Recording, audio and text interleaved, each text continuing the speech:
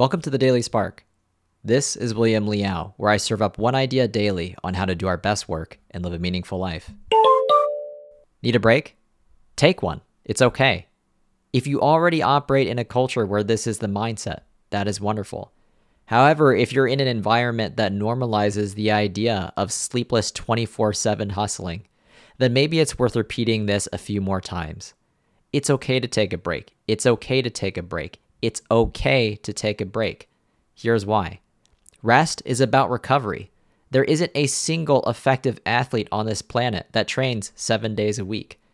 Rest is about avoiding burnout. And just in case you have any doubt about whether it's a real thing or not, just check with the World Health Organization, who in 2019 added burnout to its International Classification of Diseases list. Rest is about growth. As Brad Stuhlberg of Peak Performance puts it, stress plus rest equals growth. Rest is half the equation.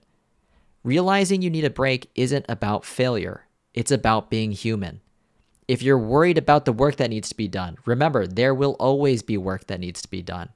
If you're worried about your growing queue of emails, remember that you are not a robot and nobody is really expecting you to follow up within the first minute of sending a message.